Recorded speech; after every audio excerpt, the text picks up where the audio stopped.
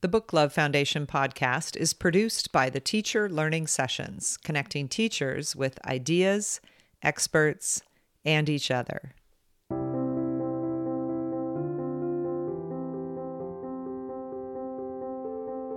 Simply put, a classroom library removes all barriers. When you can put a book in the hand of a student who otherwise wouldn't be able to get that book.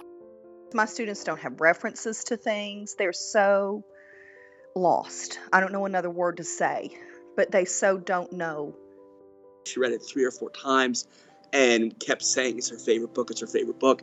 She literally could not let it go. She wanted it next to her like a blanket, security blanket. It reminds me of that student who said to me, "The book owned me, Miss Kittle. I had to keep reading." She became a reader and she saw the value, and now she has a little boy who would consider himself a reader, who loves books. And I just think, oh, that's why. That's why. Welcome to the Book Love Foundation podcasts. I'm Penny Kittle, and I'm your host. I'm the founder and president of the Book Love Foundation. We have one goal: to put books into the classrooms of teachers of teenagers. We believe all teenagers, and I mean every single one, will create a reading life of challenge, whim, curiosity, and hunger if we put lively, interesting, and irresistible books into their hands. You will meet teachers in our podcasts who've won grants from our foundation, as well as some of my author friends who have important things to say about the teaching of reading. But mostly this podcast is a celebration of all that's possible in reading, something I believe in, and I believe every teacher will again believe in teenagers as readers if they begin their teaching with one goal: that every kid, every year, will find a book they can fall in love with, that will keep them reading late into the night, that will answer questions they didn't even know they were asking. The book that lasts.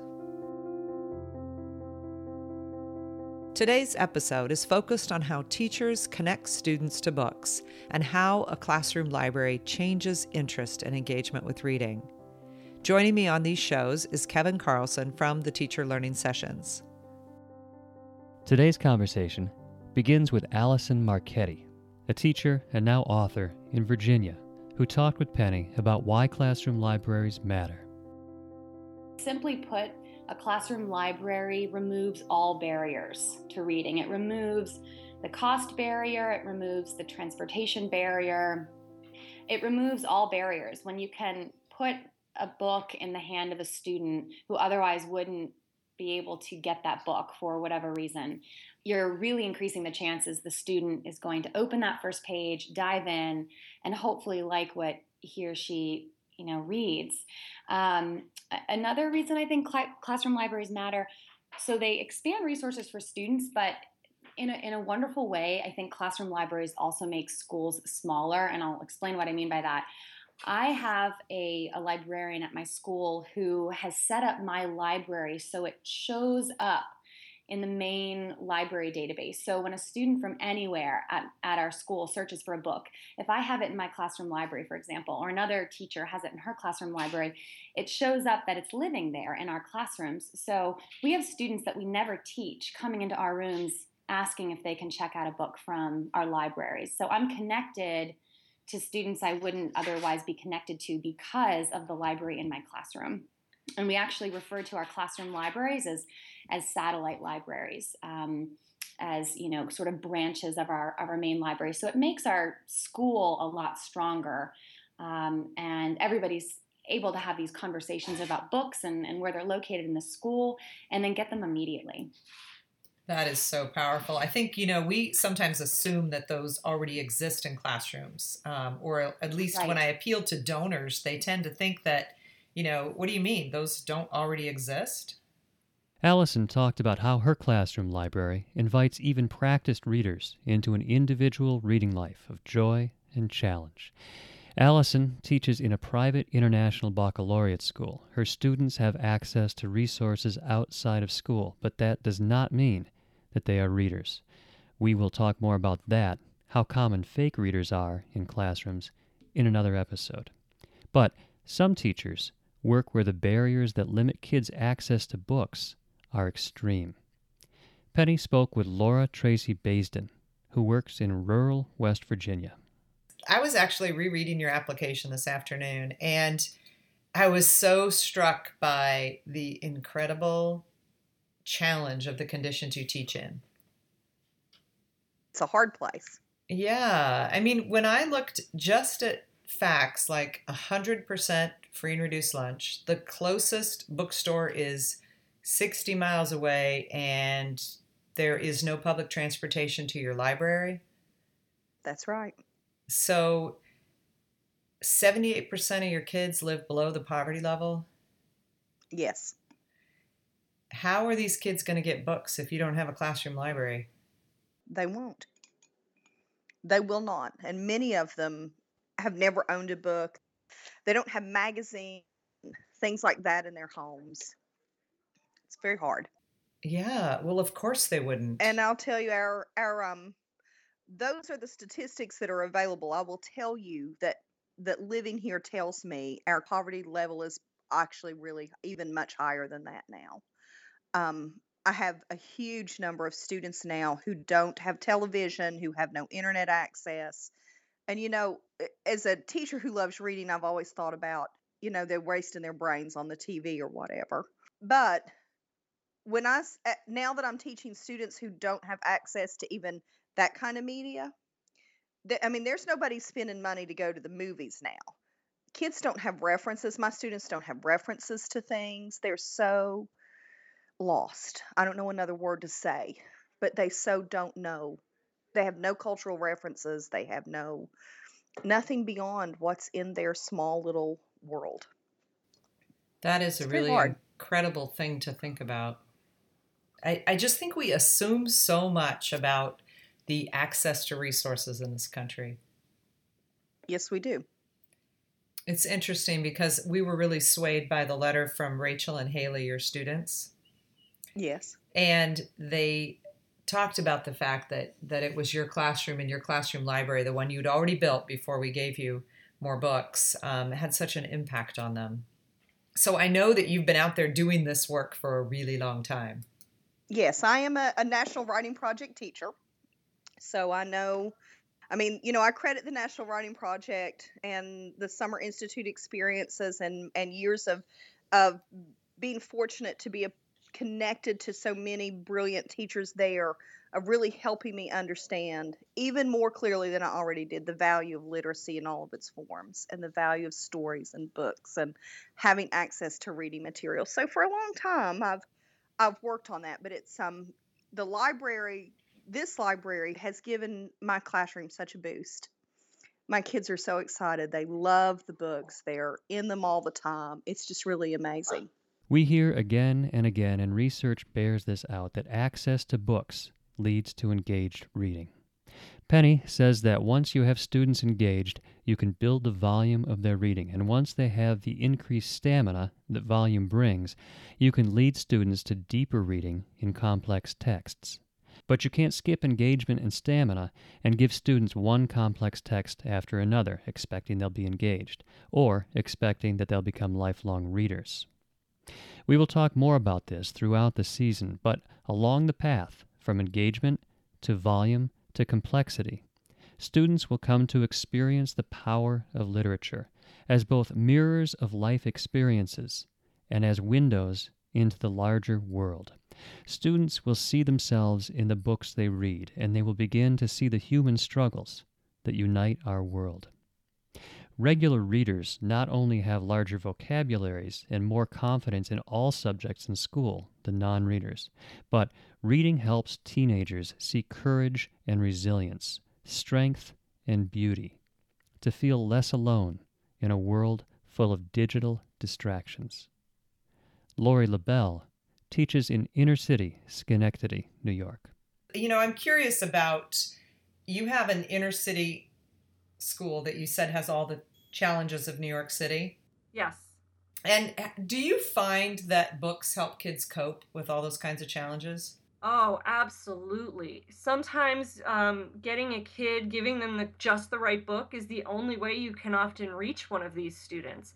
They have so much going on in their own lives that reading for many of them is just not on their spectrum, and they don't know how to cope. I mean, they're teenagers. I'm dealing with ninth grade. They went from being the biggest and the baddest in middle school to the tiny little ones in high school. You know, it's a transition for them socially, emotionally, as well as academically. So being able to connect kids with the right book is sometimes the way that you actually reach them on a personal level, or even as simply as an academic level. You can draw those kids in by paying attention to who they are and what they're interested in, and giving them something they may never have picked up on their own can open doors with you, both academically and personally, with those students. It's an amazing connection builder. Yeah, I think that's such an interesting thing to think about. Kelly Gallagher and I are working on this book together this year, and he said to me, I know my kids better than I've ever known kids because of all the conferring I'm doing. Yeah. It just makes such a difference. And like you said, I loved how you mentioned that if you give a kid that book that really matters to them, you've created this connection between you and that child that will transfer to all other kinds of things you're trying to teach. Oh, absolutely. I tell my students, every year I ask how many aren't readers, how many kids like to read, how many don't. More than half of the students, I'm a non-reader, I don't like to read. And I truly believe, and I tell all my students this, you're only a non-reader because no one's ever given you the right book. And It's my job to help find you that right book. That's so inspiring. Thank you. And oftentimes, if you can get that right book into that kid's hands, it changes even who they are. I know that books have changed me. I know that books have changed you. When we met at NCTE, you had talked to me about that a little bit, but books can help people. They can actually open doors that people didn't even know were visible. And so getting those right books into those kids' hands help them move beyond where they are now. It opens possibilities. In these podcasts, we will also talk about books. When you book talk in class, your audience is your students, the book shoppers, the potential readers of that book. But here on the podcast, the audience is you and other teachers who need to connect students with books. So we will share the titles that teachers just can't keep on their bookshelves. This is Brian Kelly. I'm curious, what are your kids' favorite books right now? I see them, a lot of them are passing around Butter. Yeah. A lot of my kids like the Laini Taylor trilogy, Daughter of Smoke and Bone trilogy. That got passed around a lot, and those books wore out quickly. Coldest Girl in Cold Town is another one that's pretty popular right now among my kids. I don't know that book. Jandy Nelson. Yeah. All of her stuff. They love all of her stuff. I'll tell you one that has been popular for several years, and it's amazing, is Crank. Yeah. And I had some of my best moments with kids who find that book, and even parents who have asked if they could borrow it as well. Just so many little moments pop up with that book. It's amazing. I had one girl a couple of years ago who just walked around with it and kept it on her desk, even though she read it several times. I forget how many times now, but it was something she read it 3 or 4 times and kept saying it's her favorite book. It's her favorite book. And she literally could not let it go, in a sense, right? She wanted it next to her like a stuffed animal, kind of like a blanket, security blanket. And it was just so cool to see that. And I ended up getting multiple copies of the book so she could still have this tattered paperback with her, when yeah. It reminds me of that student who said to me, the book owned me, Miss Kittle. I had to keep reading. Yeah. The crossover, boys are definitely been into that the last 2 years, obviously. And I love some of the side comments I hear from boys as they recommend it to one another. 2 different sets of boys asked each other, so this is all rap, right? This book's rap. This book was written in rap. That's their language. That's the way they're understanding the poetry in the book. I just thought it was just so cool because they're excited about that. Absolutely. And I just love Kwame Alexander. What a speaker. Yeah. Oh, yeah. The books mentioned in each book talk will be included in the show notes at teacherlearningsessions.com/go/booklove, or by going to the podcast network menu and selecting the Book Love Foundation podcast. On that page, you can also join a special email list and receive more info about each episode directly to your inbox, including a list of the books that we book talk. That's at teacherlearningsessions.com/go/booklove. I'm going to close each podcast with a teacher's story to motivate you and inspire you as you go into your own classroom. Like this one shared by Amy Marshall, our first Canadian Book Love Foundation Library winner. Amy teaches in New Brunswick. So do you have a story about one kid that, was a particularly, interesting or inspiring? I have the best story. I love, I might even cry. It brings me to tears. I love the story. A few years ago, I was teaching a grade 11 student. She was a single mother. Her son was 2 years old or so when she was in grade 11. So her mother had abandoned her when she found out that she was pregnant. So here she was all by herself in this world. She had her own apartment where she lived with her son, and she was coming to high school full time. So right off the bat, this woman, she wasn't even a girl in my opinion, this woman had so much going on. And then she comes into my room and she says, I don't have time to read. And I thought, yeah, that's fair. I said, so that means that the books that I suggest to you had better be good if you've got to make the time to read them with all the other things going on. So I gave her Go Ask Alice, because what better book to engage a student than Go Ask Alice, in my opinion. So she read Go Ask Alice and loved it, and then asked for more titles. And so I gave her more titles and more titles and more titles.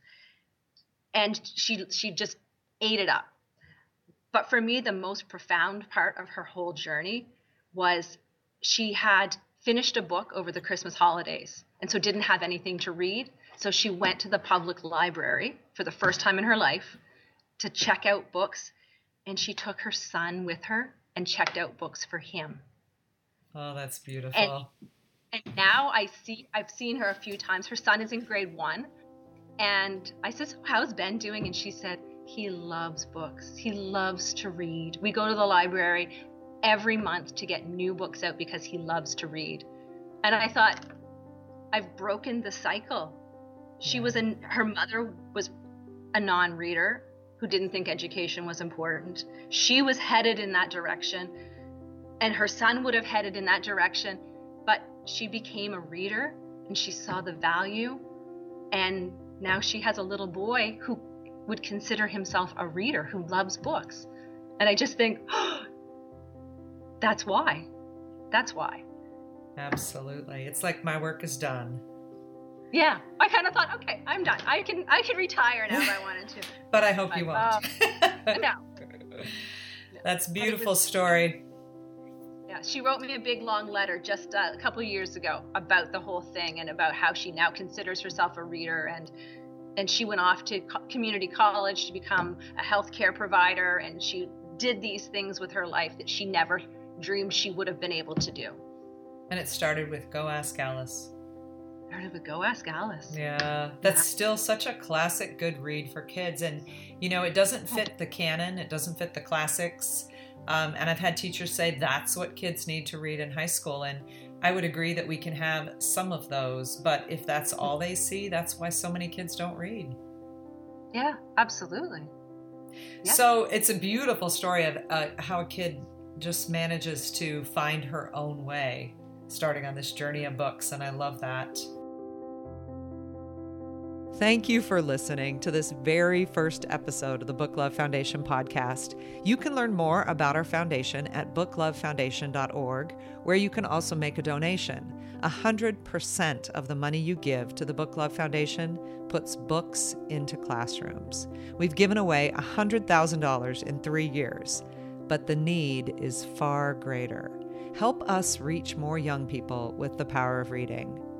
Book Love Foundation Awards are given to teachers like you. If you're listening to this show, you're already committed to kids and the power of reading. You can apply for a Book Love Foundation grant by visiting our website, booklovefoundation.org. Applications for 2016 are due March 1st. Thank you very much for listening. I'm Penny Kittle. If you enjoyed this podcast, please tell your colleagues about it in person or through your online social network and help us spread the word about the show. We will leave you with some scenes from our next episode, which comes out in 2 weeks. It's about why classroom libraries matter and how to build them. So I just want you to look at them. I just want you to touch them. I just want you to pull them off the shelves and just kind of be with these books for a little while. It's like a 24/7, 52 weeks out of the year. I'm constantly looking for new titles and trying to find that next book that I'm going to be able to put in someone's hand.